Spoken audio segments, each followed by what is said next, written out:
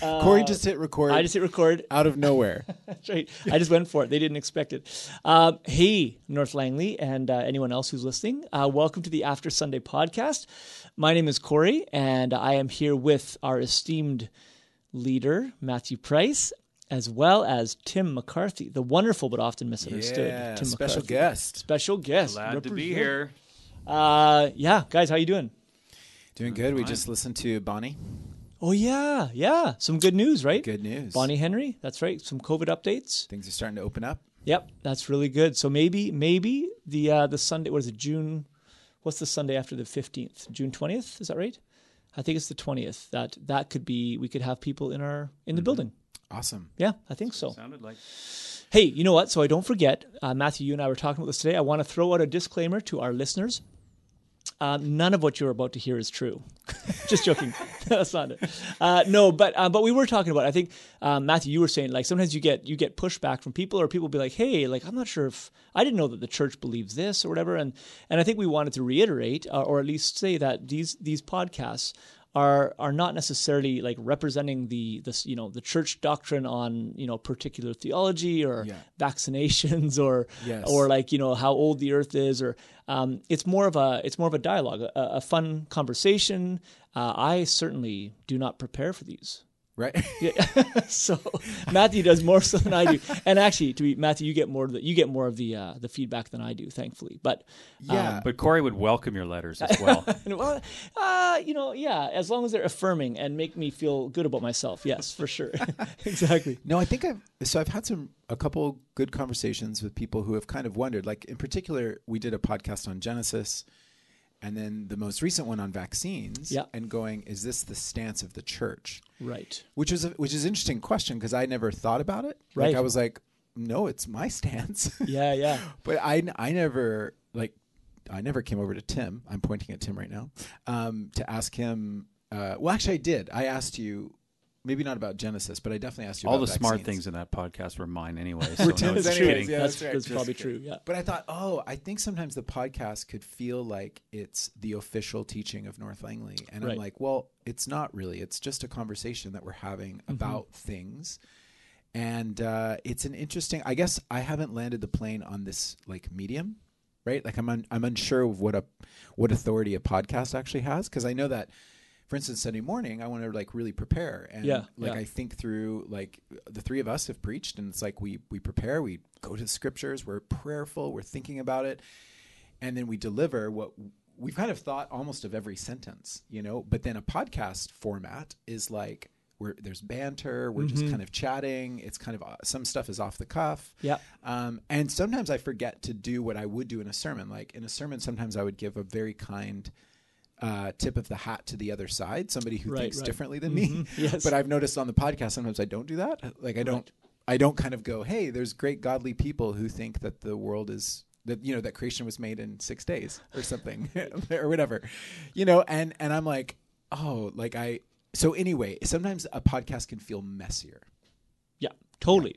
And I think it's certainly what I enjoy about other podcasts. I think I enjoy just what feels like transparency and kind of off the cuff, like joking around, bantering, maybe getting caught off guard, or just kind of the human.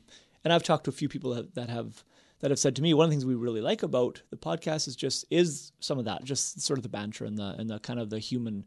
Not that, again, whatever. It's not. I think when you are more prepared, like for a sermon, it feels differently than a conversation over coffee. This is almost more like a conversation over coffee in a way than a sermon, right? Yeah. And it really is actually kind of funny, because like when we've done these podcasts, like different audiences will get a little bit ruffled. Right. By like, so like we've done these podcasts on Genesis and vaccines, and it feels like people who kind of lean a little bit more to the right on conservative issues have gotten a little flustered. Yes. But then when we did one on violence in the Old Testament and then one on deconstruction, and those like kind of my right-leaning friends appreciated, and then some of our more lefty friends were like didn't really like those. Yes, very much. Right. So hopefully we can just continue to produce podcasts that bug everyone. That bug everybody. Exactly, that make everyone upset. Okay. Anyway, yeah. So hey, we're talking today about it's. How's that rat? Oh yeah, the rat. Hey, no updates I on the promise rat. I have not asked Corey in the last He 2 hasn't weeks. actually asked. No, there's no update on the rat. We're so I think maybe rat season is over, which is great. We haven't really seen them much. And remember, Matthew, whenever you move that microphone, we're gonna all hear it. Just so you know. Oh, for real? Yeah, for real. Oh. It's okay. Yeah, but no rats at all. Okay. I don't think there's a thing called rat season, but continue. It's like it's in some countries. Rats are a delicacy. Yeah, no, rats are good. I'm good. But okay, so hey, Moving on. Tim, welcome. Thank you. Welcome here. We're glad you're here. Thank you for the sermon on Sunday. Yeah, it was great. Yes, and I know that Tim worked quite hard on that sermon, and I know that this sermon is something that you believe deeply as you've been invested in quite a journey over the last couple years. Today, just as we all begin to engage a conversation here, I'm going to just to give everyone just a window into what we're about to do. Tim is going to give a bit of a recap of the sermon on Sunday, and then I'm going to just kind of give 5 areas of pushback on the sermon. Now, everyone needs to know I'm not pushing back as though I hadn't heard what Tim was going to preach on, because he and I talked a lot about it beforehand. But it was kind of like just 5 thoughts that I had that, like, when I was sitting there listening to you preach, I started scribbling notes down, like on a pad of paper, and I thought these might be some of the questions that people might have, after like listening to your sermon. There were a few questions that I had, and then what I think people might be asking. But again, we want to come and we want to have like a good dialogue coming from maybe opposite ends of the aisle, as it were, and hopefully that we all today experience a little bit of what the Shalom series was about. And actually, something I really love about our staff team is that I think our staff team has this ability to kind of just chat openly about like hard things, and Tim and I have talked about a lot of this stuff many times. We've just stopped in a hallway, or we've been in a staircase. We've been chatting about some of these issues. So I want to come today, as like we said last time with the vaccines, like as a chimpanzee. A rhino, just if he doesn't understand something, he just runs into it and bulldozes it. But a chimpanzee picks it up, looks at it, spins it around, puts it on his head, licks it, just tries to discover more about it. And I want to do that with this idea of corporate confession. Like, let's explore what this means. And it really is a big deal. It's a big topic, and we want to come humbly. So, yeah, Tim, do you want to just begin by just giving, maybe someone's listening to this and they didn't hear you on Sunday, just give us the big points from Sunday.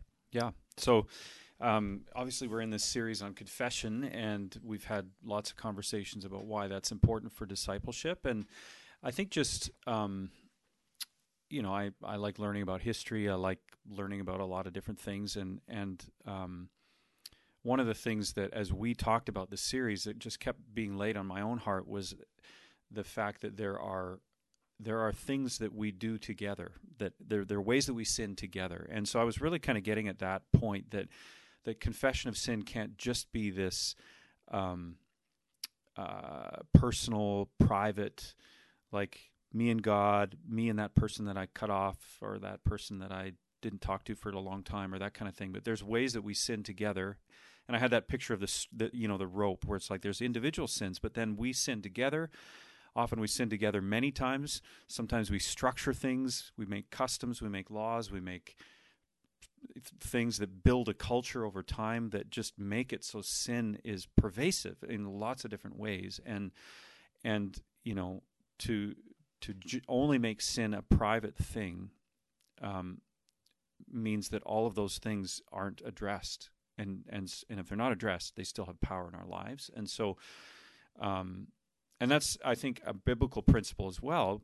At least, certainly with the people of Israel, like God didn't just say, each individual person who happens to live in this region of Israel, do the right thing. Like, they were held accountable as a whole society for how they lived and how their laws reflected justice and reflected a devotion to God and these kinds of things. And God warned them right at the beginning of giving the law that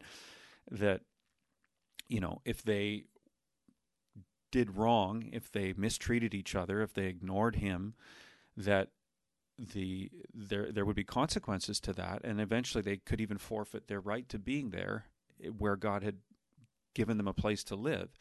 And, he says that early in the law. He says that when Solomon builds the temple. And when you read at the end of 2 Chronicles that Jerusalem finally falls to Nebuchadnezzar, the writer says this happened because they stopped paying attention to God and all of the things that are part of that. That's why they're in exile, why they are in exile, not just each individual person. So there's this sense that the whole body politic is held accountable for what was, even though surely in Israelite society there were some that were nicer people and some that were less nice people and some that were more considerate and some that were less considerate and some that were horrible people, and there's a whole spectrum of people. And so I talked about how, Daniel, who's this righteous man in the middle of Babylonian exile, realizes and is reading the scriptures, reading Jeremiah and going, wow, this all happened exactly as God warned us to. And he prays in confession, and he doesn't say they sinned, he says we sinned. And he identifies fully with what his people did collectively as an individual member of that society. And later on, Nehemiah leads the people to do the same thing. When they hear the law, they're back in the land now, and they hear the law, and they're going, man, we have fallen so far from what God intended. And they recount this story, and it says they confess their sins and the sins of their ancestors. Confess that that's why we're here in this situation where we had to go into exile, where we are still in subjugation to this Persian Empire. This is not what God dreamed for us to be in. Lord, have mercy on us. Look at us. We're in distress. And so all of those things are illustrations of what it means when a people, particularly the people of God, who have these standards that they're sort of, called to live by, don't live by that and live out the consequences, and now say they tell the truth. They acknowledge the truth to God and say, we're not where we're supposed to be, and it's our fault. We did this. And so then I just talked through, how does that play out in some of the, the areas of society, and why would a Christian that lives as a Canadian or that lives in British Columbia or that is part of the church that sees these collective things happen over history, and even there are things that happen in the present. I didn't participate that in, as an individual person, but I'm part of a society that does act that way, and I certainly haven't done anything again or to counter it. So then I'm participating in it, even in a more indirect way. And confession is telling the truth about that, and then grappling with what does that mean for me as a person who lives under the gospel, that lives under God's standard of justice and righteousness. What does it mean when I see the truth and I acknowledge it, and now do I just go, yeah, it's kind of that way, that's the way it is? Or do I begin to repent, change direction, do something different that's at least a sign that it should be different, as opposed to just going, hey, that's the way it is, that's just how life goes. So it was just a challenge, really, for us to be thinking about sin not only in that individualistic way, but in the collective way. And there was the practical one practical application of that is, from at least in my own journey, is learning about the things that happened and continue to happen to First Nations people within our country.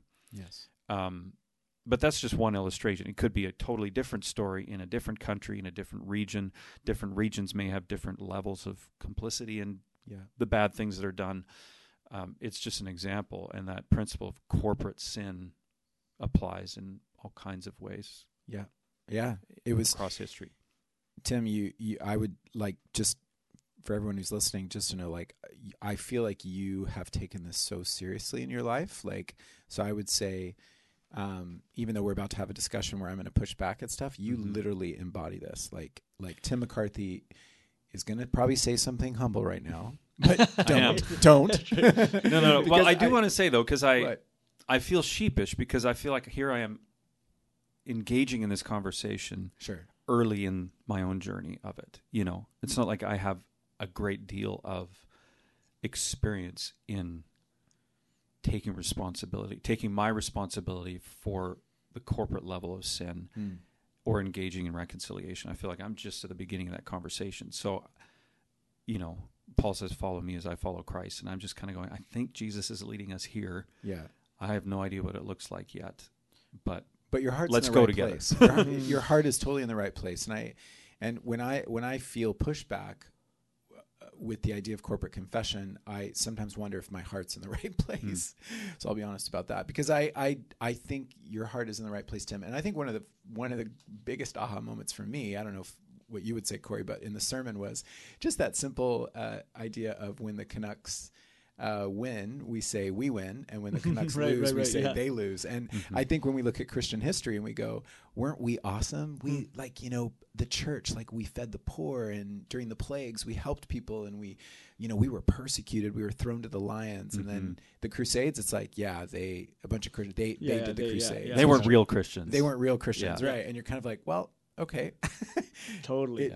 So that was a good point in the sermon. Yeah, I don't know if you have any thoughts, Corey? No, I don't really. I really enjoyed. I felt really challenged by the sermon, and I thought it was really great. I felt like, it felt prophetic to me. It felt like kind of what you're saying. I think Jesus is leading us here.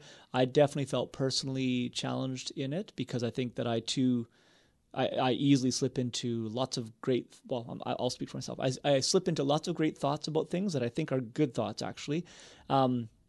Sometimes, but often, the action side of it doesn't always actually carry out, where it's like, so I'm actually, and I love seeing, I think that's such a beautiful, sorry, I'm now vamping, but I think it's a beautiful thing when you have someone who has these great thoughts and then is actually putting some action to it all. And I do see, I see that in you, Tim, and I know that you're saying that it's an early part of the journey, but I think that it's actually really exciting too then, right? Because it's like, it's cool that God's pushing into this stuff. Yeah. So I thought it was awesome. I love the sermon. I thought it was great. Thanks, guys. Well, Corey, I guess you're just better than I am. I don't know if better is the right word. Maybe, yeah. Well, no, I did think it was great. And so here's my first pushback. The first is, and it's not really what you did. It's what the sermons like these could feel like. So I almost just want to talk about what was North Langley doing on Sunday? And so here's my pushback. How can corporate confession be done in a way that's not simply virtue signaling? Yeah. Right. So virtue signaling is simply a way of signaling to everyone that I am virtuous, right? It's just a little way of just highlighting.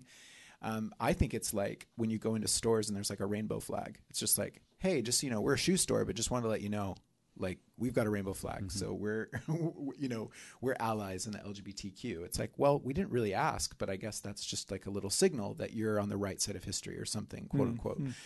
And so, I have felt that sometimes corporate confession can feel empty at times, right? I think it was 2005 or something. Maybe it wasn't that. Maybe it was later than that, but Stephen Harper did an official apology to First Nations. 2008? Oh, okay. Yeah, an official apology. I just found out today it was 1986 that the United Church apologized for residential schools. And did that help? Was the Canadian government or the United Church just trying to hey, we're just going to give a verbal apology here, and do we really mean it? So anyway, are we at North Langley just trying to be the woke church that's virtue signaling? Yeah, great question. And I mean, we talked about this not long after, it's a year ago today that George Floyd was killed. And, we talked about that even within that week, right? When the footage came out, and, I mentioned that in the sermon, right? I posted this meme that I can't breathe meme, and I didn't really know a lot about it, but he couldn't breathe. He died. And it created this huge flurry, and I was like, I've just waded into something that I actually don't really know the details of.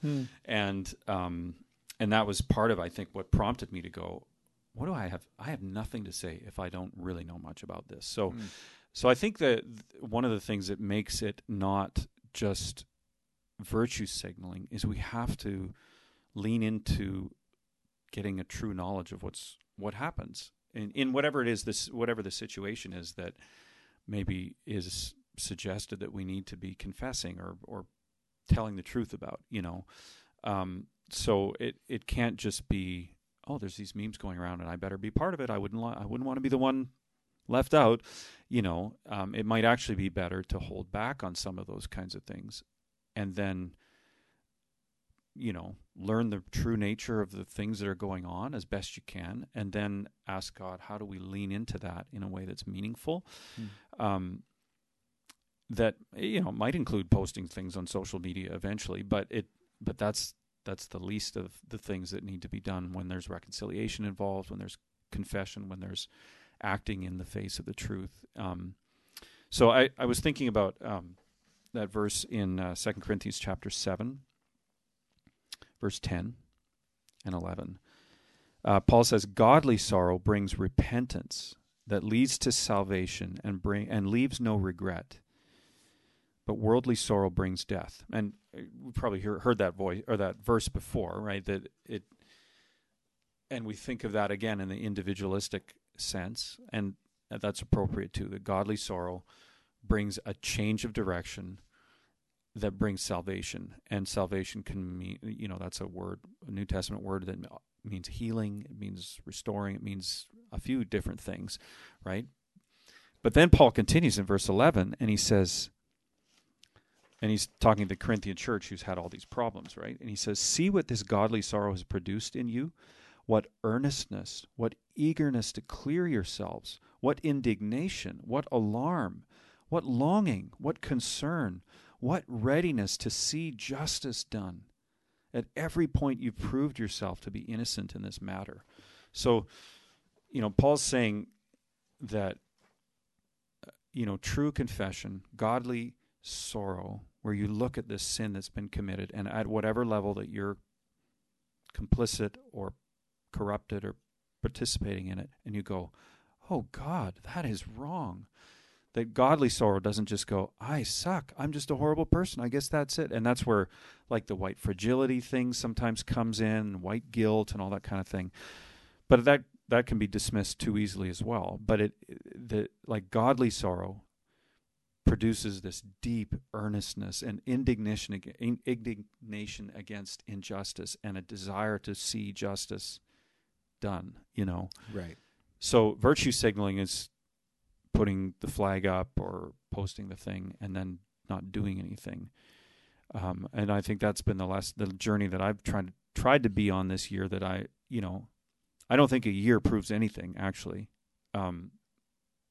Talk to the people around me in 5 years and say, did this produce what it was meant to produce? Right. I think. Sure. Because particularly in areas of racial justice, relationship between First Nations people and settler, like these kinds of things, this is a generation's work or more.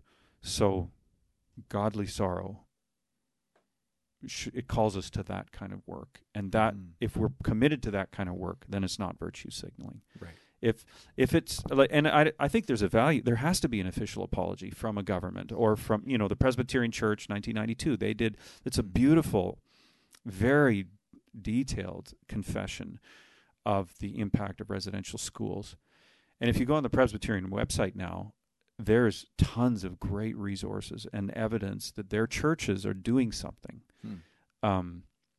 to make a difference. Or the Mennonite churches have put together some resources responding to the UN Declaration of the Rights of Indigenous Peoples, and where they're going on walks, they're visiting reservations, they're getting involved in clean water initiatives. They're actively getting involved.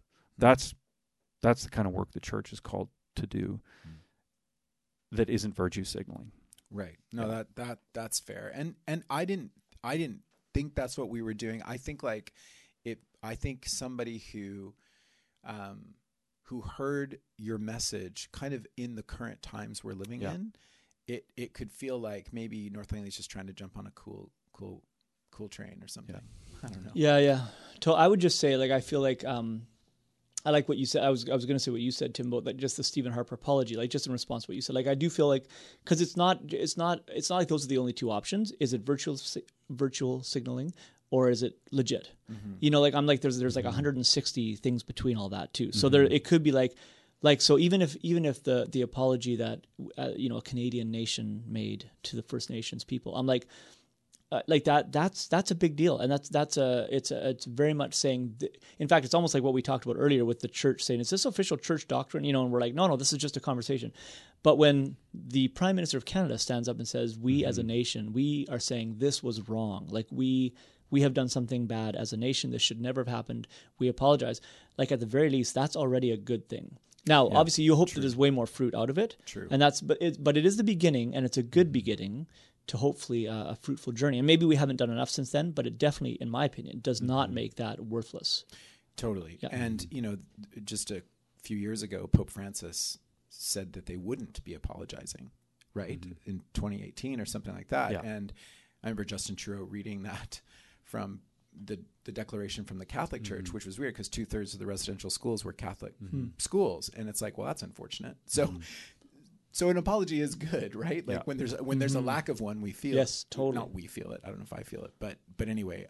But that point, I guess, are we just being a woke church? I think the point is, I think if we go to the history and we look at the last 450 years of settler First Nations relations, for example, or the last 150 years of official Canadian policy and all the ways that people participated in that. If you go to America and you look at a number of the things that happened across all the way from the bringing of the first slaves to segregation and Jim Crow and mass incarceration and all the redlining, all that kind of stuff. It's like there's like you should acknowledge that that's there, and there are still dynamics going on. And even today, it doesn't take long to discover the way that present policy is doing damage to First Nations people in our country. And so telling the truth would say, well, that's not good. Right. Sure. And I'm alive in the time when that's happening. Yeah. So that godly sorrow, eagerness to do justice. Yes. No, I like that. That's good.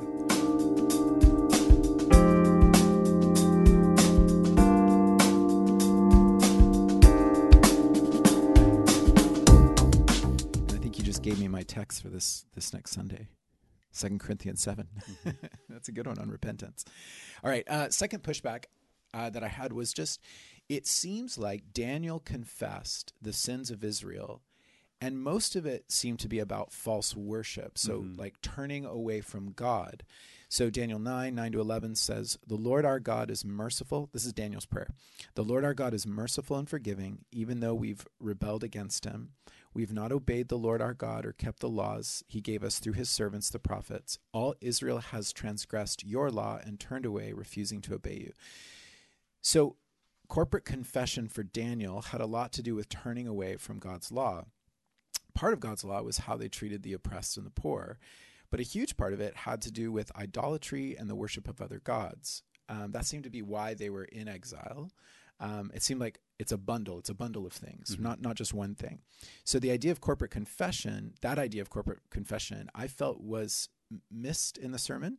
That's not to judge your sermon. I just felt like maybe the focus was on one aspect. But the idea of coming before God and asking for forgiveness for the sins that we are doing, like not to pick on us as North Langley, but like how much sexual sin is currently happening at North Langley, or how much of our love of money or greed or worshiping success or image or pornography or consumerism. Like if we looked at our church and saw what we were doing, how could we together come and say, Lord, we're so sorry. Daniel knows that Israel's in Babylon because Israel worshipped gods like Baal and Moloch. So Daniel focused on confessing false worship, which was disobeying God. Anyway, so I felt like your sermon focused on justice issues and looked at corporate confession to others for things we've done to them. But it feels like Daniel and Nehemiah aren't asking others for forgiveness. They're actually going vertical rather than horizontal. And they're coming to God asking him to forgive them for their disobedience. So did you want to either expand on your sermon or say what do you think?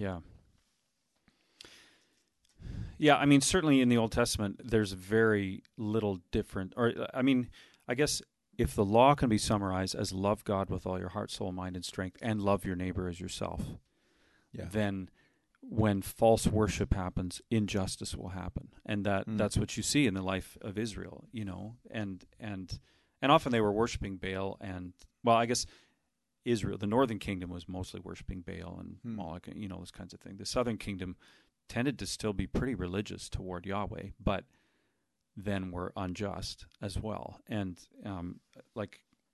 just thinking about Isaiah chapter 1, right? That God says, when you spread out your hands in prayer, I will hide my eyes from you. Even if you offer many prayers, I will not listen. Your hands are full of blood. Wash and make yourselves clean. Take your evil deeds out of my sight. Stop doing wrong. Learn to do right. Seek justice. Encourage the oppressed. Defend the cause of the fatherless. Plead the case of the widow. And then he does say, come now, let us reason together, says the Lord. Though your sins are like scarlet, they shall be white as snow. Though they're red as crimson, they shall be like wool. If you're willing and obedient, you will eat the best from the land. But if you resist and rebel, you'll be devoured by the sword. It's interesting, right? Like these are opening words of Isaiah saying to Israel, I love you, but you guys are not treating people well, and we have to sort this out together. So there's right. a sense that Israel's worship, even when it's religiously Yahweh focused, is not being played out in justice in the lives of the people, of its citizenry. So there's a sense that, you can't pull idolatry or misguided worship apart from injustice. Right. That it's typical that idolatry leads to injustice. You get that picture in the book of Revelation too, right? That right. when you have a counterfeit God and yes. a counterfeit ruler and counterfeit prophets, you get persecution, you get martyrdom, you get the righteous dying, and sure. And so, I think just there's that false worship and injustice are always together. Can I expand really quick? Yeah, it'd be interesting to have heard a story of those in the Southern Kingdom going to their poor immigrant neighbors or something, welcome the alien, the immigrant, care for the poor, apologizing to them corporately and going, we are so sorry for the way we treated the widow, the immigrant, we who had power in the temple, or we who had economic control of all the farms and blah, blah, blah. We're sorry we missed it. But you don't really see that. You see Daniel. I guess I would like one example I would think of is you actually don't see any time that David apologizes to Bathsheba for murdering her husband, or even to Israel. He doesn't really he apologizes to God. Against you and you only have I sinned, right? Psalm 51. Right. And you're like, actually, no, I'm pretty sure you sinned. Uriah's dead. Uriah's in the grave. You sinned against Uriah. Totally. You sinned against your soldiers who you made to be implicit in his murder. You sinned against Bathsheba, who should have been married to him. You probably, because of the power differential between you and Bathsheba, it was not just an affair, totally. Against you and you only have I sinned. Yes, you should have apologized. So I think linking this sense of God always says, hey, remember, when you sin, first of all, you do it before me. And that's the deepest, worst thing you could do. But the effective sin, you see that in Genesis 1, when they turn away from God's law, one of the first things that happens is men and women start trying to dominate each other, and the children of those two people, one of them gets killed by the other. So there's a sense of as soon as you start to turn away from a love for God, the whole thing, we start treating each other badly. And so God says, if you want a just society where people don't treat each other badly, we got to sort this vertical thing out first. And then you get the teachings of Jesus, who does say, if you've done something wrong, stop everything, including your religious stuff, and go make it right. Right? And we think of that individualistically. But if we have done it all together against you or against all of you, why wouldn't Jesus' teaching apply not only to you but to y'all? I think is how so it's putting all those teachings together, right? That there's always a sense that your first confession is vertical to God. Right. But that doesn't mean, no, me and God have sorted it out, so I just don't have to bring it up with the person I actually offended. So, or the people that we actually offended. Yeah. Now, I don't, maybe there's no stories of that. Like, you don't, like today's life journaling, you don't get Israel going to the Midianites to apologize for what they did, or the Canaanites. So, I don't know what to do with that, but... Right. And I totally get that, and that makes sense. It dovetails a little bit with the first question about virtue signaling, because I wonder if it's just like, if we're only thinking the horizontal, and we're not, like, I would imagine that if we really wanted to apologize, like if I'm living in the southern part of America and, maybe we need to do this too here, but like if I lived in the South and I wanted to apologize to my black neighbors, it feels like we should be seeing a lot of vertical stuff happening too, like coming in prayer and in worship nights to simply lament and say, Lord, we are sorry for the treatment of our black neighbors. We're so sorry for what our ancestors have done. Like, we're sorry for what we've done as the church. Lord, would you forgive us? And like, almost like this sense of like prayer and worship and confession. But then it would be connected to, loving your African-American neighbor on the street. I guess that, I don't know. It felt like what Daniel's doing. It seems like he's just coming straight to God. Yeah, David does this. Daniel does this. Seems like Nehemiah and Ezra, they're all doing this. That corporate confession in the Bible looks like a whole lot of coming before God in worship and just going, or in prayer and saying, we're so sorry. We're so sorry. And I think it's Soong Chan Ra. He wrote a book called Prophetic Lament.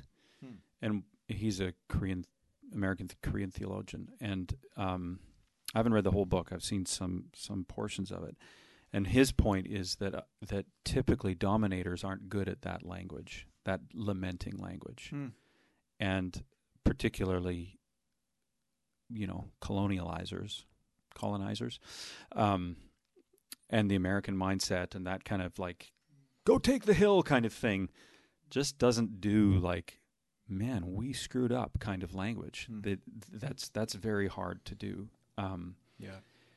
So I guess for me, I feel like it's interesting that I know that you're pushing on principle a little bit, Matthew. Like, I feel like I can't imagine the Lord in any way minding a contrite spirit, his bride, the church, coming to neighbors that they know have been damaged, let's say historically by, whether it's racial injustice or whatever it is, and coming before them in humility and apologizing and saying, we recognize that let's say it's, our relatives or our ancestors, whatever, did a lot of damage to maybe not to you, but actually probably indirectly to you. If we're talking First Nations people, absolutely, we can say for sure. And so I just, I just can't imagine how that's not a win, to come and to just say like, we are apologizing to you, and whether or not, and it could just be that because we haven't done anything, like, if nothing else, it's like, well, we're not, even the prayer that we're actually praying each week, often I think it's the Anglican from the Book of Common Prayer there, for the sins that we have done, or the things that we have done and the things that we have left undone. Yes. So I guess I just sort of see it as like, I don't know, this seems like in my mind, it feels like a no-brainer that if we're sincere in bringing a humble heart and an apology for something that we know has been done wrong on our watch, or at least that we are benefiting from, and we are seeing the exact opposite from another people group or whatever. Yeah. You know what I mean? And actually your question dovetails nicely into my third pushback. Okay. Because I think if we're not connected vertically with the Lord, if we're only thinking horizontal, then we start apologizing for all kinds of stuff that may or may not be things you need to apologize for. Okay, I know that may sound like dangerous, but I'm not thinking anything specific right now. I'm just saying that it felt like Daniel, Nehemiah, maybe even David, there's this connection of like, Lord, I really want what you want for my life, right? And I want you. And so when that vertical worship is happening, I feel like it could give clarity to, it's Isaiah going into the temple going, I'm unclean and I live amongst people of unclean lips. Yeah. I just saw God, like whoa, I see my iniquity, right? So I think there's something about coming, like Daniel coming before the Lord, or Nehemiah Ezra coming before the Lord, and it gives clarity. Because here's my third pushback. I feel like to enter this conversation, I don't have clarity. I love clarity because it felt like Daniel and Nehemiah, so point 3 here, Daniel and Nehemiah confessed the sins that they knew their people had done. But today, sometimes, and now I'm speaking personally, it has felt murky, I would say. It feels murky. Now, let's say, like, because I'm from America, I'll use this example, like slavery. Well, that's not murky. I get that, right? Like 400 years of slavery, like, 250 years of slavery. It's horrible. It's terrible, right? And so so where the church, Tanya and I were watching a show the other night, and this character used scripture to condone slavery, right? And I'm just like, it just breaks your heart, right? Like you're literally reading the masters and slave portion of some epistle and justifying the beating of your slave, right? Like, it's horrible, right? And so I'm like, that to me, I have a lot of clarity around going, yes. But even there, like, who am I apologizing to, and how do you apologize? But anyway, so what I'm hunting for with point 3 here is clarity. And I felt like you had various examples of ways in which the church might have sinned, but and I really do think that this is a guess, but I think if you walked around our church and polled people at the church, like said, like, if the church ever did something sinful, do you think the church should apologize for that? Honestly, I feel, maybe I'm being optimistic, but that almost everyone I would talk to here would say, of course.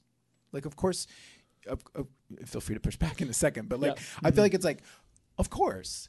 But the problem is that, like, we don't, like, what I feel, I feel one of the closest things that I feel like today I'd be willing to apologize for is Christians in residential schools, right? That just seems like, it just seems so clear, right? Like, the church was part of this horrible thing called residential schools. That to me, and then on that one, I'm more like, okay, so how do we do this? What should we do? That's the part that's a little unclear, but I need clarity. I guess I want to go back to this. I need clarity about the specific sins that the church really should apologize for, that the church is guilty of. Maybe I'll just pause right there before I have a couple examples, but you had pushback, Corey? Well, the only thing I want to push back on, not even a pushback, but it's just like when you say, if you polled people in the church, I actually don't know that they would say, yeah, the church should apologize, because I think they'd suddenly be like, oh, wait, well, who did? And it's like, no, like, well, we as a church. They'd be like, what do you mean we as a church? Like, how? Like, who? Matthew? Or do you mean like our elders, or like one of the elders, or who did? I'm just saying, like, I have a feeling that the mindset with maybe with some people would be like, I didn't do anything. I didn't do what you're talking. Like, I know that happened, but I didn't do anything. So what? I'm not gonna. I guess I still feel like there actually might be pushback on this idea that we as a body have done this. Because I think that's what makes it a little bit. Maybe that's sort of the murky part of it, right? Where it's like, well, I've never knowingly, as an example, let's say, well, I know that I have never knowingly done this, and you're saying that we are guilty of this. Residential schools, I had nothing to do with that, and it's like, well, no, but we're part of the church. We're part of the historical church. Actually, we're part of, like, this is the name of Christianity. This is Jesus, actually, and so as part of that, we say that we're guilty. Sorry, that was the only thing I was going to push back on. I just feel like, I don't know how people would even respond to that, because I think they'd be like, well, who did? Like, it might depend on the person. Like, and maybe I just mean casually, like Tanya's parents and grandparents, were in Europe, right? And they have stories of, like, they were Germans, right? So technically they're the bad guys, right? But they have stories of, like, people from other countries doing really horrible things to Tanya's parents and grandparents. And I feel like in a conversation, if Tanya would ever share that story with someone from Romania or Poland or something like that, like, a Polish person would go, I'm really sorry that your parents experienced that. Like, if it was just one-on-one, like, I feel like they'd be like, I'm sorry for, like, I feel like most people would do that. Like, like maybe not. Maybe I'm being too. No, optimistic. I hear you. Okay. Yep, totally. It just feels like when there's clarity, then you're kind of like, I get it. And I think in the modern, like, Tim, you used a lot of groups in your sermon. Like you talked about like everything from BLM to Missing and Murdering Indigenous and to even the Pride Parade. At that moment, I felt the air leave the room. The air got sucked out of the room.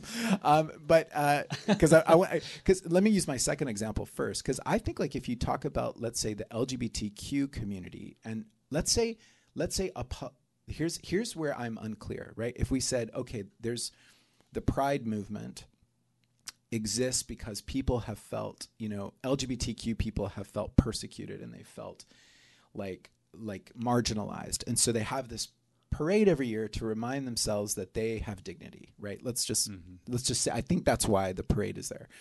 So let's say I wanted to apologize for any way in which the church has hurt the LGBTQ community. Okay, so roll with this scenario.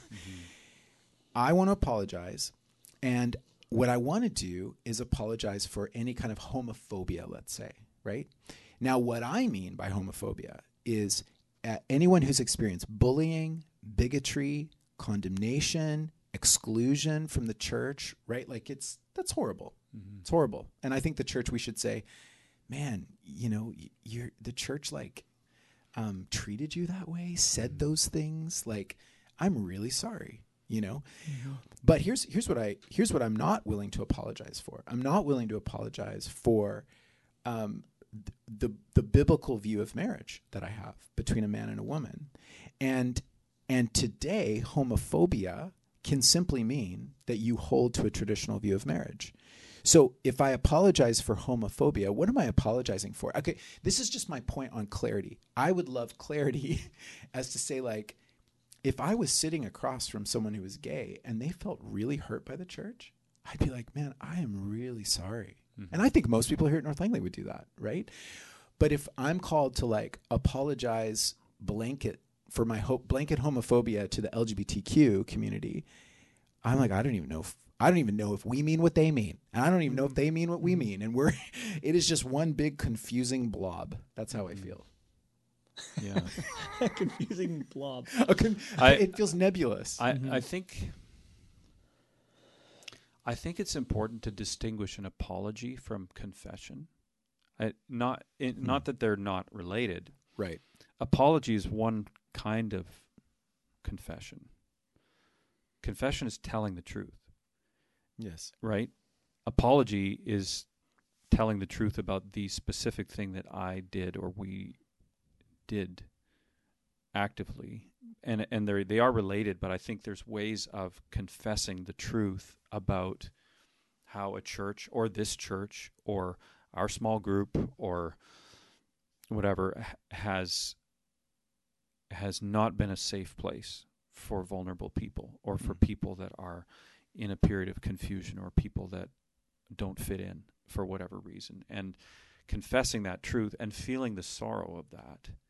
And then saying, okay, God, Holy Spirit, like, what do we do with that sorrow? How does that promote earnestness and the desire to make things right and do justice and those kinds of things? And if an apology is part of that, and we've genuinely felt the sorrow of it, and we can see the place where there's a plugging in between things that we represent or things that we participate in, even from the back of the crowd or whatever, that make it clear that we should make a specific apology, then we should do that. But we should also reserve the right to do that with nuance. And I think that's like with the Shalom series, right? Everything wants to be polarized, and we want to put everyone in a box, and either you're way over here or you're way over here, and there's nothing in between, instead of saying everything has a lot of resolution to it in terms of like, yeah, if we only look at things in low resolution, you don't get a very clear picture of what's going on. A high resolution says, okay, we can confess and apologize for lack of empathy. We can confess and apologize for dehumanizing. We can confess and apologize for conversion therapy that tries to shock somebody out of their sexual orientation, or or apologize, or at least confess that that strategy employed by many people in the church was not a good way to approach things, and it certainly wasn't gospel-centered, and it was massively misguided. And we tell the truth about that, And also we confess our faith, that we believe the scriptures speak the truth about what marriage is meant to be and where our identities fit within our body and our, those kinds of things too. Just as that example anyway.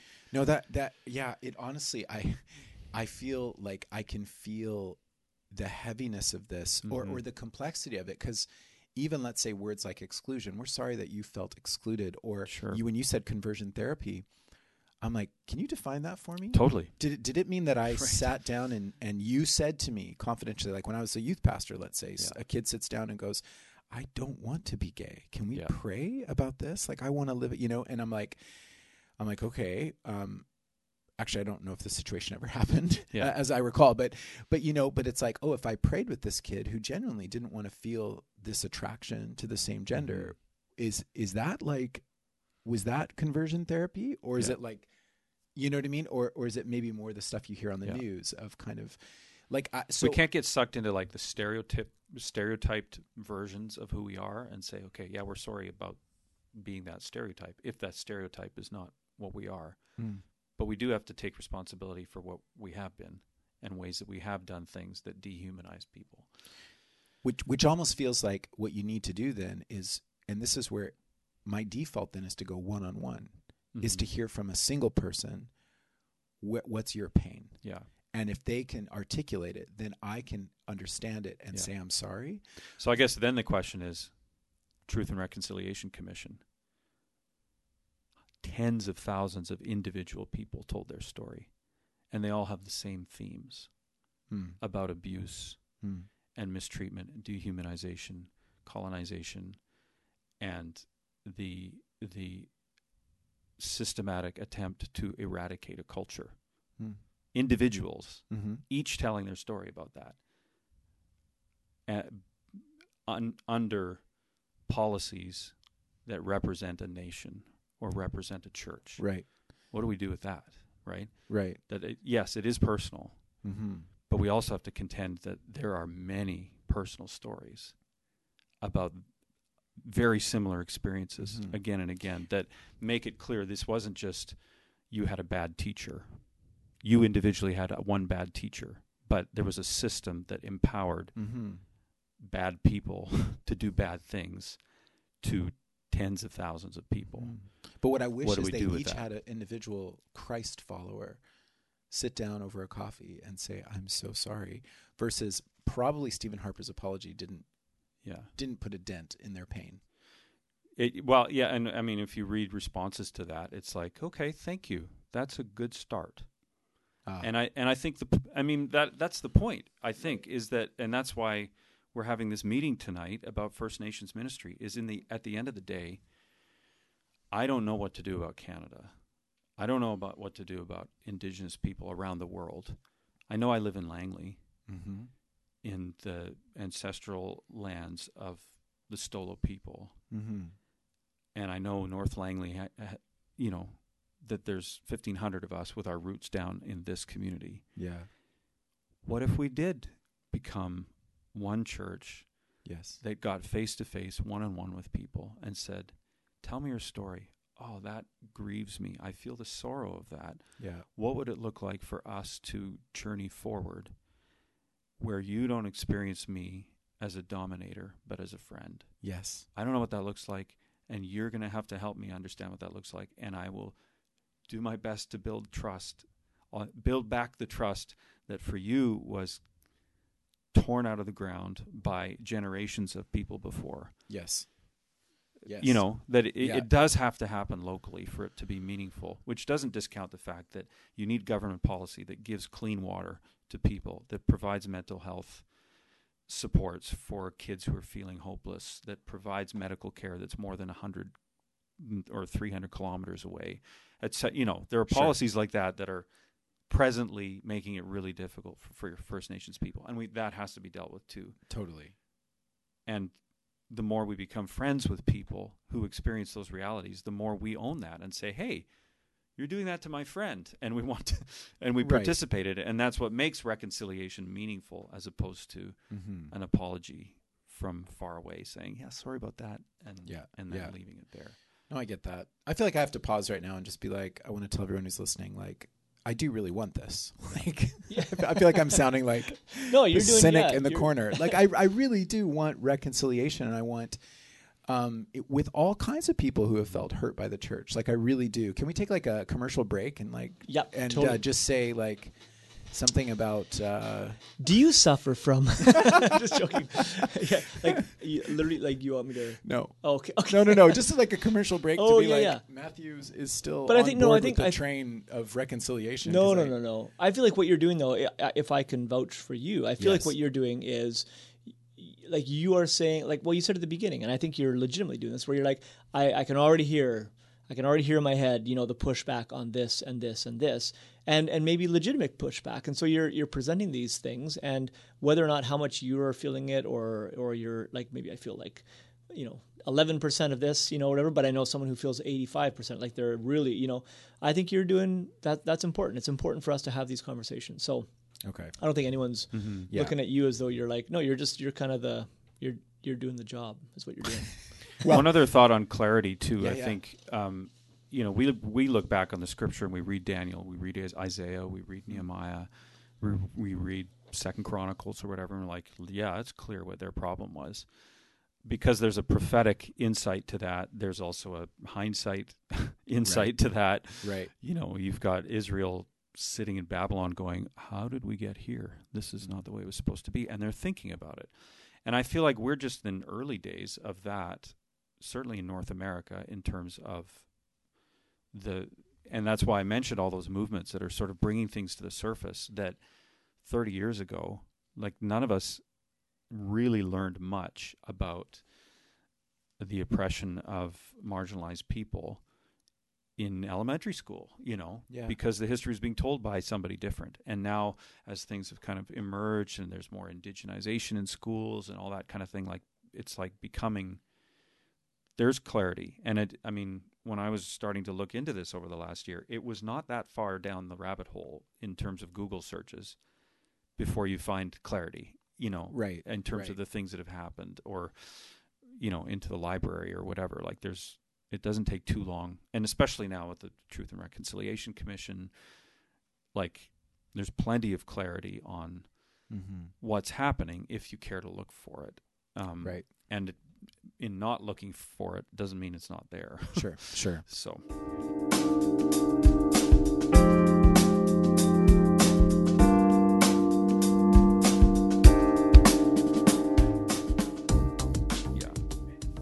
One final example of the clarity thing, and Tim's heard me say this like 3 times, but I read the story of the Stolo people, the river people, giving permission to the Hudson's Bay Company to settle in the area of Fort Langley. And the Hudson's Bay Company was instrumental in protecting the Stolo from this other tribe of First Nations that they're from Vancouver Island, and they were taking away the Stolo community as slaves, right? So they were enslaving the river people, taking them back to Vancouver Island.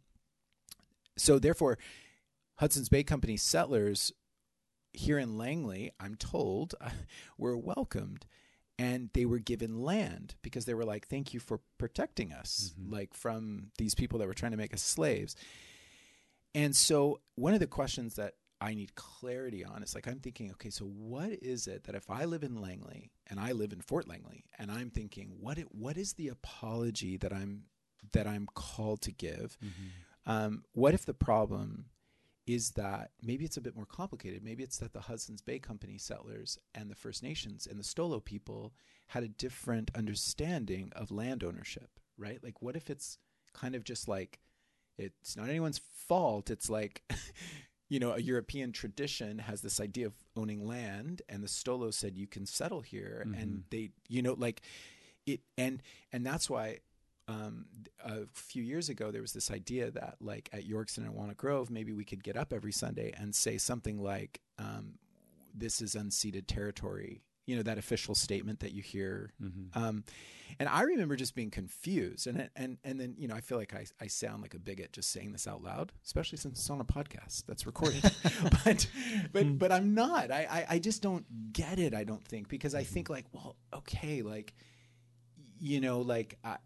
like the story that I'm reading here doesn't match this idea of this, and again, maybe I'm uninformed, I'm uneducated, but the point is, I want clarity around what it is that I should apologize for, and I feel like if I have it, then and I know this is a journey you're on, Tim. You're getting clarity, right? And maybe I'm just like super far behind you, right, in getting clarity. But what would you say to someone like me that's just like sitting there going, unceded territory? Wait, but I thought they welcomed Hudson's Bay Company. Like, that doesn't sound like maybe other parts of North America where it was snatched away. Yeah, I mean, I would say there's more to the story, like especially after 1885 when the Indian Act came in. And I'm still learning a bit about that, but certainly once Canada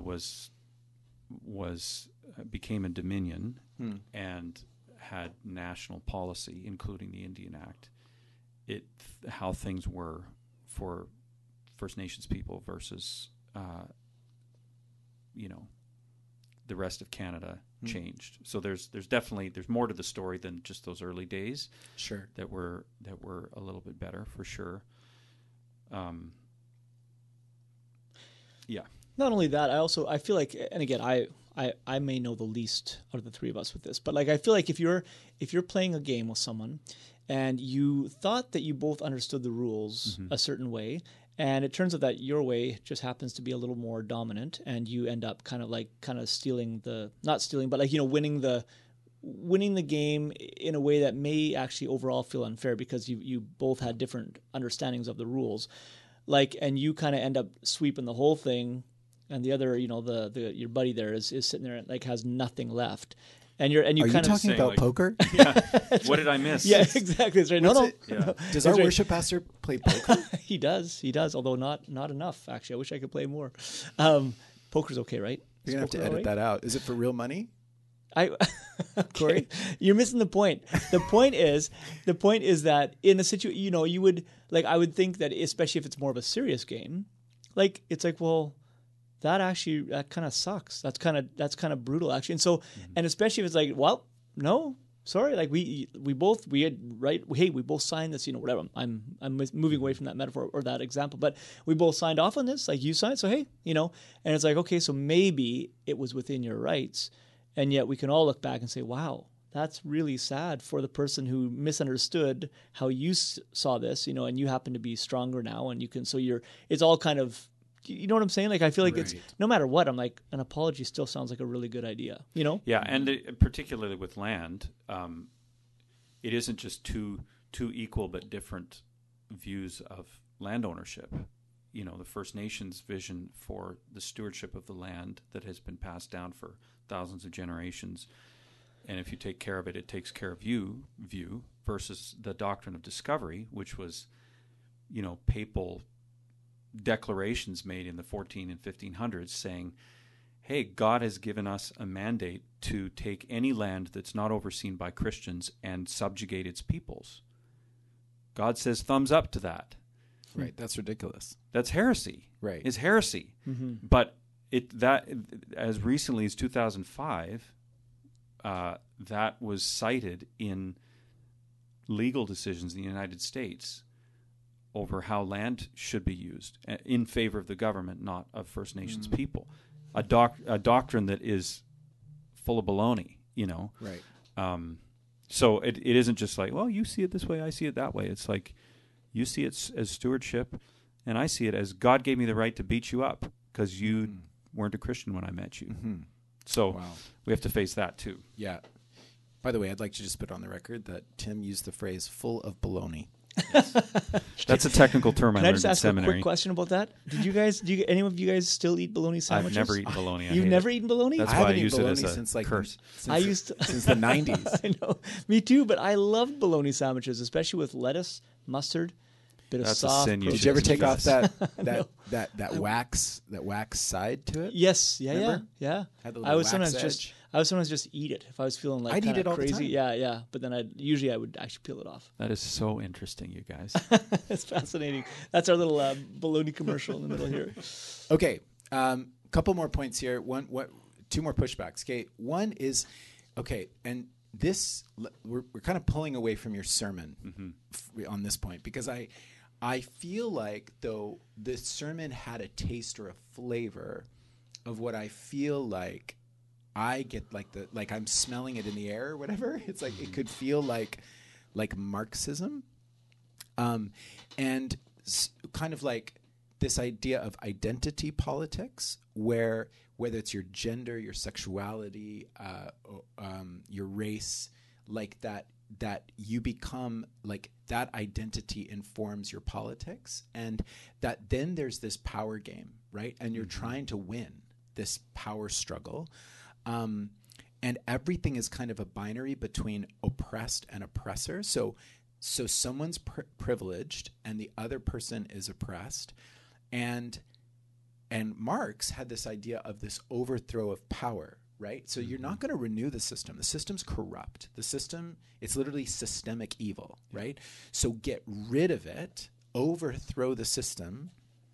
And Bishop Barron says that Marx had this idea of the social theory of antagonism, right? So it's just like he almost liked violence. And I'm not saying that I'm not saying any of us were saying anything about violence, but it's just this idea of like a social theory of antagonism where it's a class struggle, and the system really has, this system of the way of viewing the world has no hope. I feel like it's a constant cycle, and this is where I feel like you get whiffs of it in like kind of the woke thing these days, because it's just like everything is a constant cycle of critique and tearing down and overthrowing structures of power.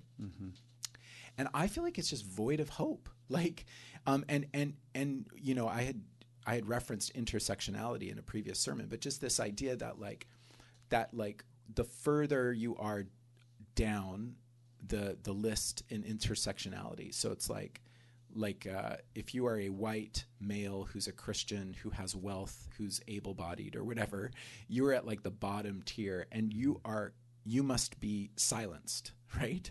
And I feel like it's like we need to overthrow everything that you, the white male who's wealthy, who's able-bodied, like you are the problem. And so it's less about individual sins, because I, as a white male, could say like, I don't think I'm a racist, right?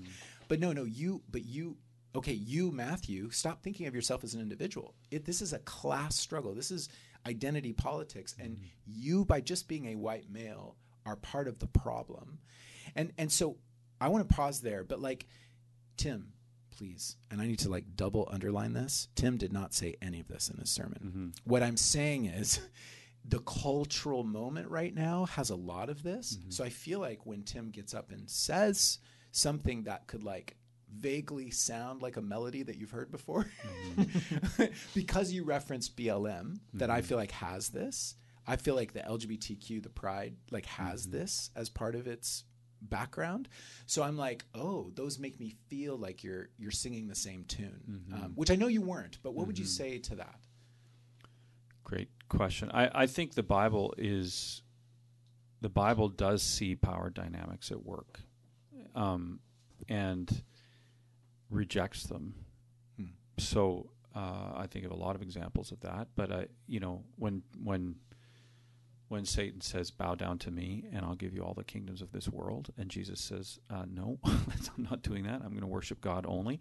That's him right off the bat saying, I know how you play the game, Satan. You love to pit power against power, and that's Genesis 3. That's not Genesis 1 and 2. So I'm not playing that game.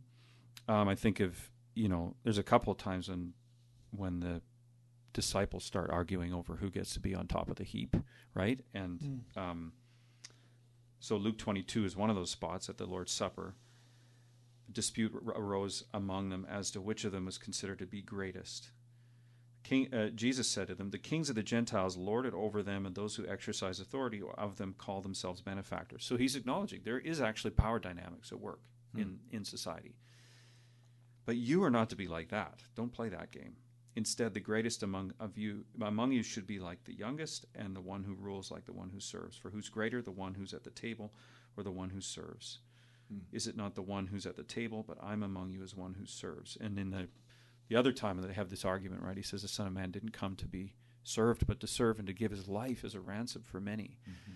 And John's version of this moment is when Jesus gets up from the table, and it says he knew where he was going. He knew the power dynamics that were at play. God had given him everything. And he got up from the table, took off his outer clothing, grabbed a basin and a towel and started washing feet, right? And so that's what Paul is reflecting on in Philippians 2. And he says, you know, we should all have the mindset of Christ, that even though he was in very nature God, did not consider equality with God something to be grasped, right? He did not consider his privilege as the center of everyone's attention, something to hold on to. But he made himself nothing, taking the very nature of a servant, being made in human likeness, and becoming obedient even to death on a cross, self-sacrifice, right? So there's this picture that the Christian vision is not to overthrow one system of power with another. Like, it's not, history isn't just this well, it wouldn't deny that there's a will to power going on in history, but the answer is not, well, who gets to go be in charge now? The answer is subvert that power.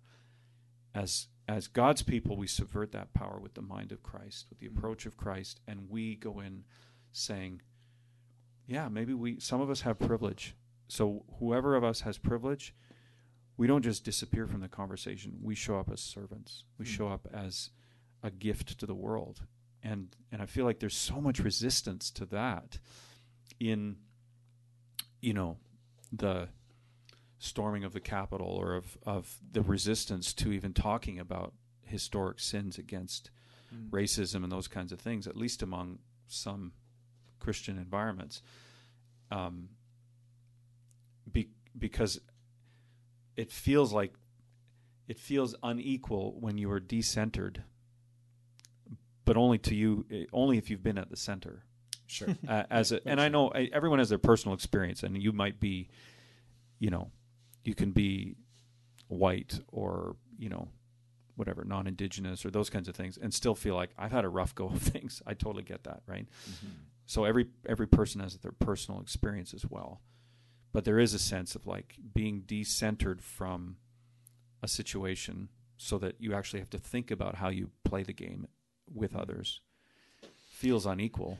But to the people who've been on the margins all the time, they're going, oh, maybe there's actually room for us. And as Christians, we don't necessarily have to feel like, oh, I guess I have nothing to say here. I'm nobody. I have nothing. But we should be looking at Jesus' teaching on what it means to have privilege, and Jesus' example of what it means to have privilege. The one who had the most privilege in the entire universe set all that aside so that he could raise up the people who had nothing and were actually dead in transgressions and sins, and raise them up to seat them with him in his place of privilege.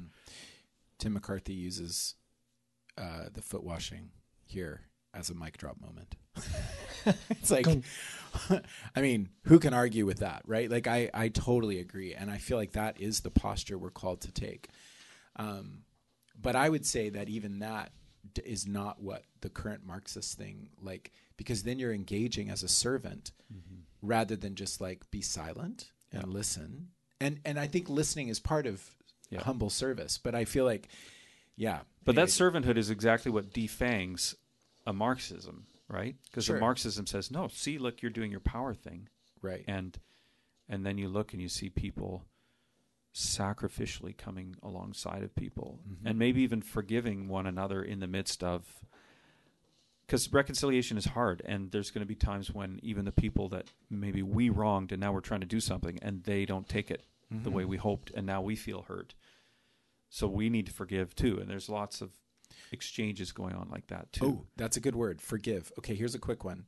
So like I have this, as I was kind of preparing for this moment, I was thinking about like tearing down systems. And even if you tear all the structures down, like as a Marxist, you'll still have sin there because you're there, I'm there, we're there, right? So you can eliminate all the systemic evil And if we're still there, there's still sin, because we'll build up systems of evil, because we're there. And Alexander Solzhenitsyn, he writes, the lines between good and evil run through the human heart, right? And so I'm like, the problem is in me. And I feel like the gospel rejects Marxism, and calls me to recognize, it calls me into forgiveness. And you just mentioned forgiveness. Yeah. And I feel like in the modern social justice movements, forgiveness is like the dodo bird. That bird has gone extinct. I know that. Thanks for the You know what I mean? Yeah. And so like these modern movements seem uninterested in like forgiveness. Now, I'm the white guy saying that. I mean, what? Well, all three of us are. But like, what about forgiveness? Like, what would you say to that, Tim? I think of the story in Acts 2 where Peter the Holy Spirit falls and falls on the community. Everyone asks what it's all about, and Peter preaches the gospel. And he closes by speaking to this group of thousands of people and says, "You crucified Jesus." Well, they didn't all, there was not a great long lineup of people each taking one swing of the hammer crucifying Jesus, right? Like they weren't all personally implicated in the crucifixion of Jesus. But Peter's saying, like, you are part of this system that led to the most righteous person in all of history being crucified when he didn't deserve that. You did that. And they hear this and they take it to heart. They actually are convicted of it. They don't just go, "Oh, I wasn't there. I didn't have..." These, 3,000 of these people at least say, "Okay, I get it. What do I do?" That something that we were all about led to that, and I am convicted deeply by that. What do we do? And Peter says, "Repent and believe the good news, and you will receive the gift of the Holy Spirit." And that's their response. They repent and they believe the good news. And the next thing that happens is this body of people who are devoting themselves to the apostles' teaching and to prayer and to, all this. So a reconciling happened. And Ephesians 2 talks about that whole dividing wall of hostility being torn down so that Jews who view Gentiles as aggressors and Gentiles who view Jews as weird and, don't fit in, now are sitting at the same table. And it's not that Gentiles are asked now to be like Jews, nor are Jews forced to be like Gentiles, but together as different people, they've experienced forgiveness together and are now building a totally new community that's going to be messy because you have to figure out, well, you eat pork. I don't eat pork. I find pork offensive. I don't, you keep these days and I don't keep those days. And can I eat that? And that's part of working out what it means to be a community of forgiveness. And so, I don't know if I've drifted from the point there, but I think there's this sense that forgiveness is the hope of something new being born. That said, I can't come to someone who carries with them the burdens and the wounds of 100 years of ancestral sin and trauma and all that kind of thing, and just say, "Okay, I'm sorry. Forgive me. Come on, it's your obligation to forgive me." That that's a journey they have to go on. And sometimes that journey will involve a long time of building trust because it's hard sometimes, especially if you haven't encountered the grace of God in a way that is meaningful to you. It's hard to understand why forgiveness would be healing if you are afraid that when you turn around, it'll be done to you again. Sure. I get that, but this is where my final pushback is. Like, this is number 5 here, and you just like, this is perfect transition because I want to know how that corporate reconciliation and forgiveness actually can work. Because even as you're just like, I know I can't mandate forgiveness. I can't tell someone who my ancestors have hurt, you need to forgive me or something like that. But if you're the oppressor, this is how I feel. Or let's say my ancestors were oppressors or whatever.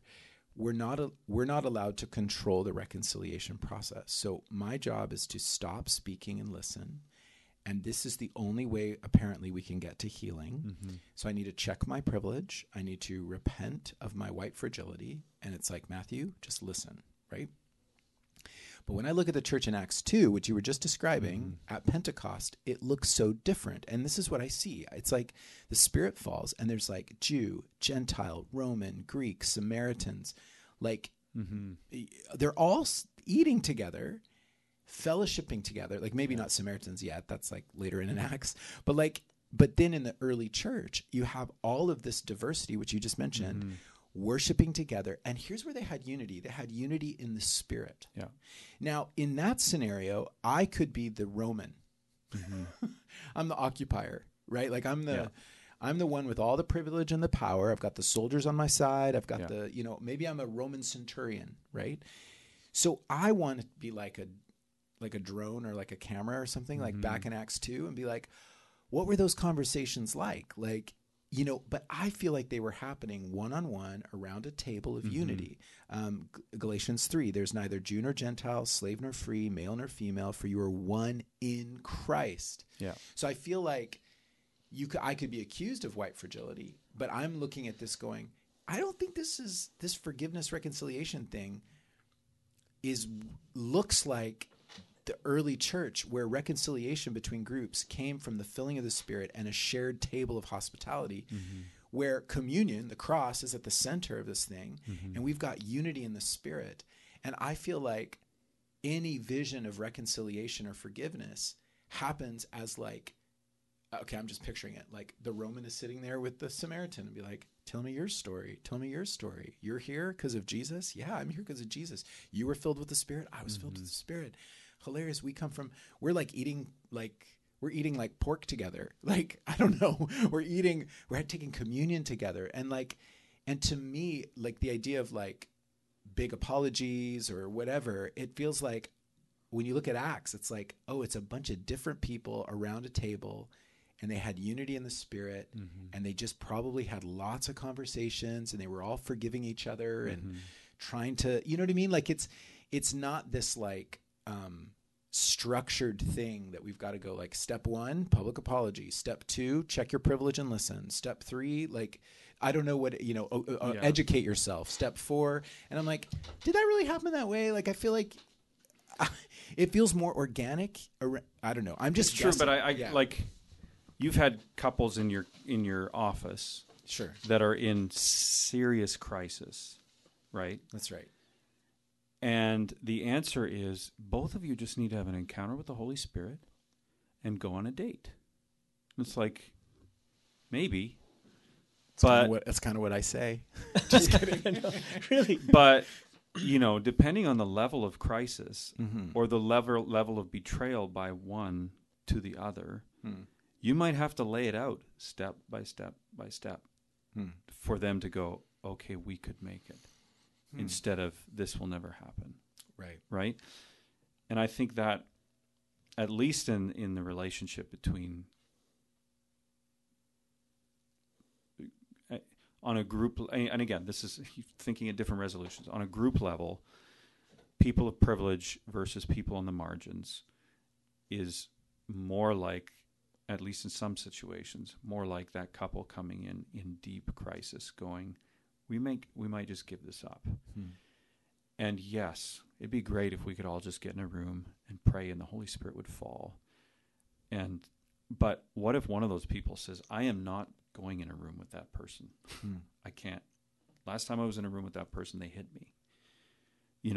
Totally. Then how do we build a path that at least gets them looking at each other and maybe talking to each other instead of yelling at each other? Sure. And then talking about the topics where the hurt was done, and then taking, et cetera. So I think there's that sense, that the Holy Spirit is not in contrast to careful shepherding of a process. Totally. Like, and I see that with church discipline in Matthew 18, right? This is what happens. You start with this, and then you go to that. Like, there's a process that, no, I get that. And I think it's important that whatever unity in the Spirit looks like is not like what First Nations people experienced was, you can be unified with us in the spirit if you set aside every part of your culture, your language, the length of your hair, anything that smacks of anything other than European ways of life. Sure. Then we'll have unity with you. Right. And the kind of trauma that happened from those roots being pulled up from the ground of bonding and attachment and love and culture formation, all that type of thing, was devastating. So unity of the spirit is going to have to be different than that if anyone's going to take it seriously. That's right. And can I just add, like, I feel like I'm thinking about, like, to whom much has been given, much will be asked. And I'm thinking about, like, even what you're saying, Tim, and I agree with that. Like, even when you think about, say, Peter, preaching, like, it's like, well, Peter wasn't in a position, like, the world is so much different, right? Especially when you're talking about the privileged, like, Peter wouldn't necessarily have been in that position, right? Like, in fact, he might have been on the opposite side of it, where he's, whatever. Like, so I do feel as though the responsibility does need to lie with the person or the group that has power. Like, I believe that intuitively, that if I'm in a situation where I recognize immediately, I know that even though this person might be being unreasonable or something, but I know, how you know, sometimes you're like, I know that I have more, for whatever reason, I have more authority or power in this situation. Like, and I know then that there's actually much has been given and much is going to be asked right now, Corey. And I think I want to just quickly point out too, when you were talking, Matthew, earlier about, like, the idea of, like, if we get rid of, like, the systemic sin, there's still going to be, if we're here, there's still going to be sin. I think that's true. And I also think that doesn't let us off the hook. Like, it's like, it is true.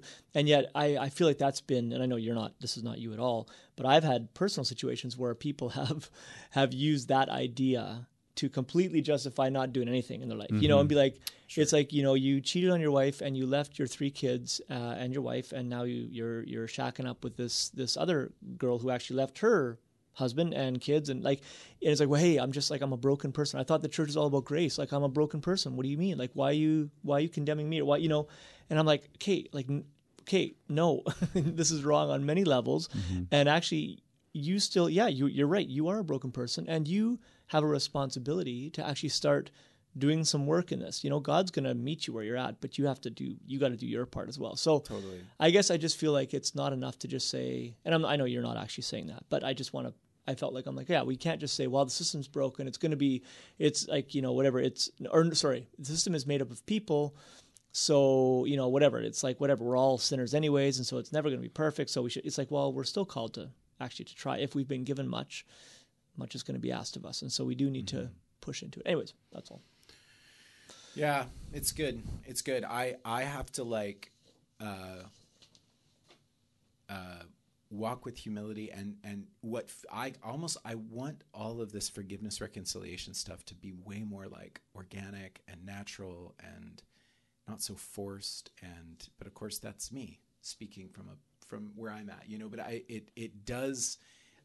Tim knows this, and I think I've said this to you too, Corey, but just feeling like growing up in such a multicultural environment, growing up in South America, growing up in Oklahoma, I had tons of friends who were not white, and and you just and I'm thinking like, oh, I felt so simple and good, and I and now I feel like it feels like reconciliation seems so complicated now, and it feels like really hard. And maybe I just look back in a nostalgic way at how easy friendships were when you're children or teenagers, and now it feels like it's all in the media, and now it feels like I honestly feel like the last couple of years has felt like walls are actually being built rather than torn down.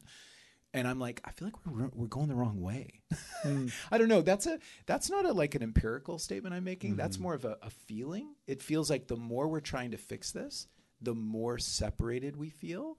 And I don't have an answer to that. I don't know. I don't even know if I'm right about that. I'm just telling you how I feel. It feels like we're more politicized. We're more angry at each other. There's more walls going up. But anyway, I guess if we can have conversations like this is good. And the conversation you're having tonight, Tim, that's great. Yeah.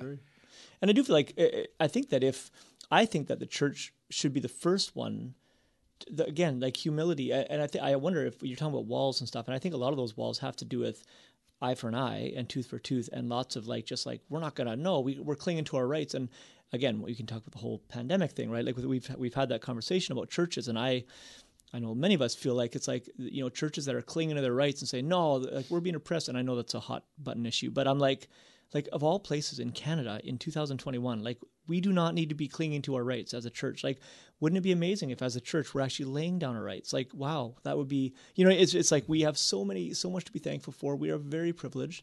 I think that if we are the first ones to say, no, we're going to actually approach this in humility and seeking forgiveness, that tends to actually disarm, disarm like a situation often, right? If you're actually saying, hey, like, I am sorry, I'm going to go into this with humility and a soft heart, as opposed to saying, and it doesn't mean, sorry, and I know we should land this plane quickly. It doesn't mean that we lose the fact that we are also made in the image of God. That's where I don't believe, like, what you're saying. You can go to the extreme far left and be like, so, I'm just sorry for being alive because I'm white and I'm male and I'm privileged. Like, it's like, well, no, actually, I'm not. However, I am going to look for whatever I can apologize for, and whatever I can do. I mean, I'd like to say this, whatever I can do to make this better. And I'm also not groveling, and I'm not a doormat, and I'm not like, I'm not a lesser, like, I'm not an animal. I'm not like all those things, because like I still believe in like the dignity of the way God has made me as a person, right? I'm a child of God. You know what I mean? There's a balance there, and it doesn't mean that you suddenly, it's like, it's got to be 0 or 100. It's like, no, it doesn't. It's humility, and it's like, and it's also choosing to live as a child of God, and who has dignity, and who has been given, given I'm related to my Father. There's something really amazing about that. So, anyways, yeah. Thank you. I think you just nailed it. I think I really nailed it. Yeah, we could have saved ourselves an hour and a half. I know. Right if there. you would have just said that right at the top. No, Tim, thank you so much, man. That was so good. Yeah. For this conversation, and North Langley, we love you all, and yes. Thanks, everyone. Thanks, everyone. Have an awesome week. See ya.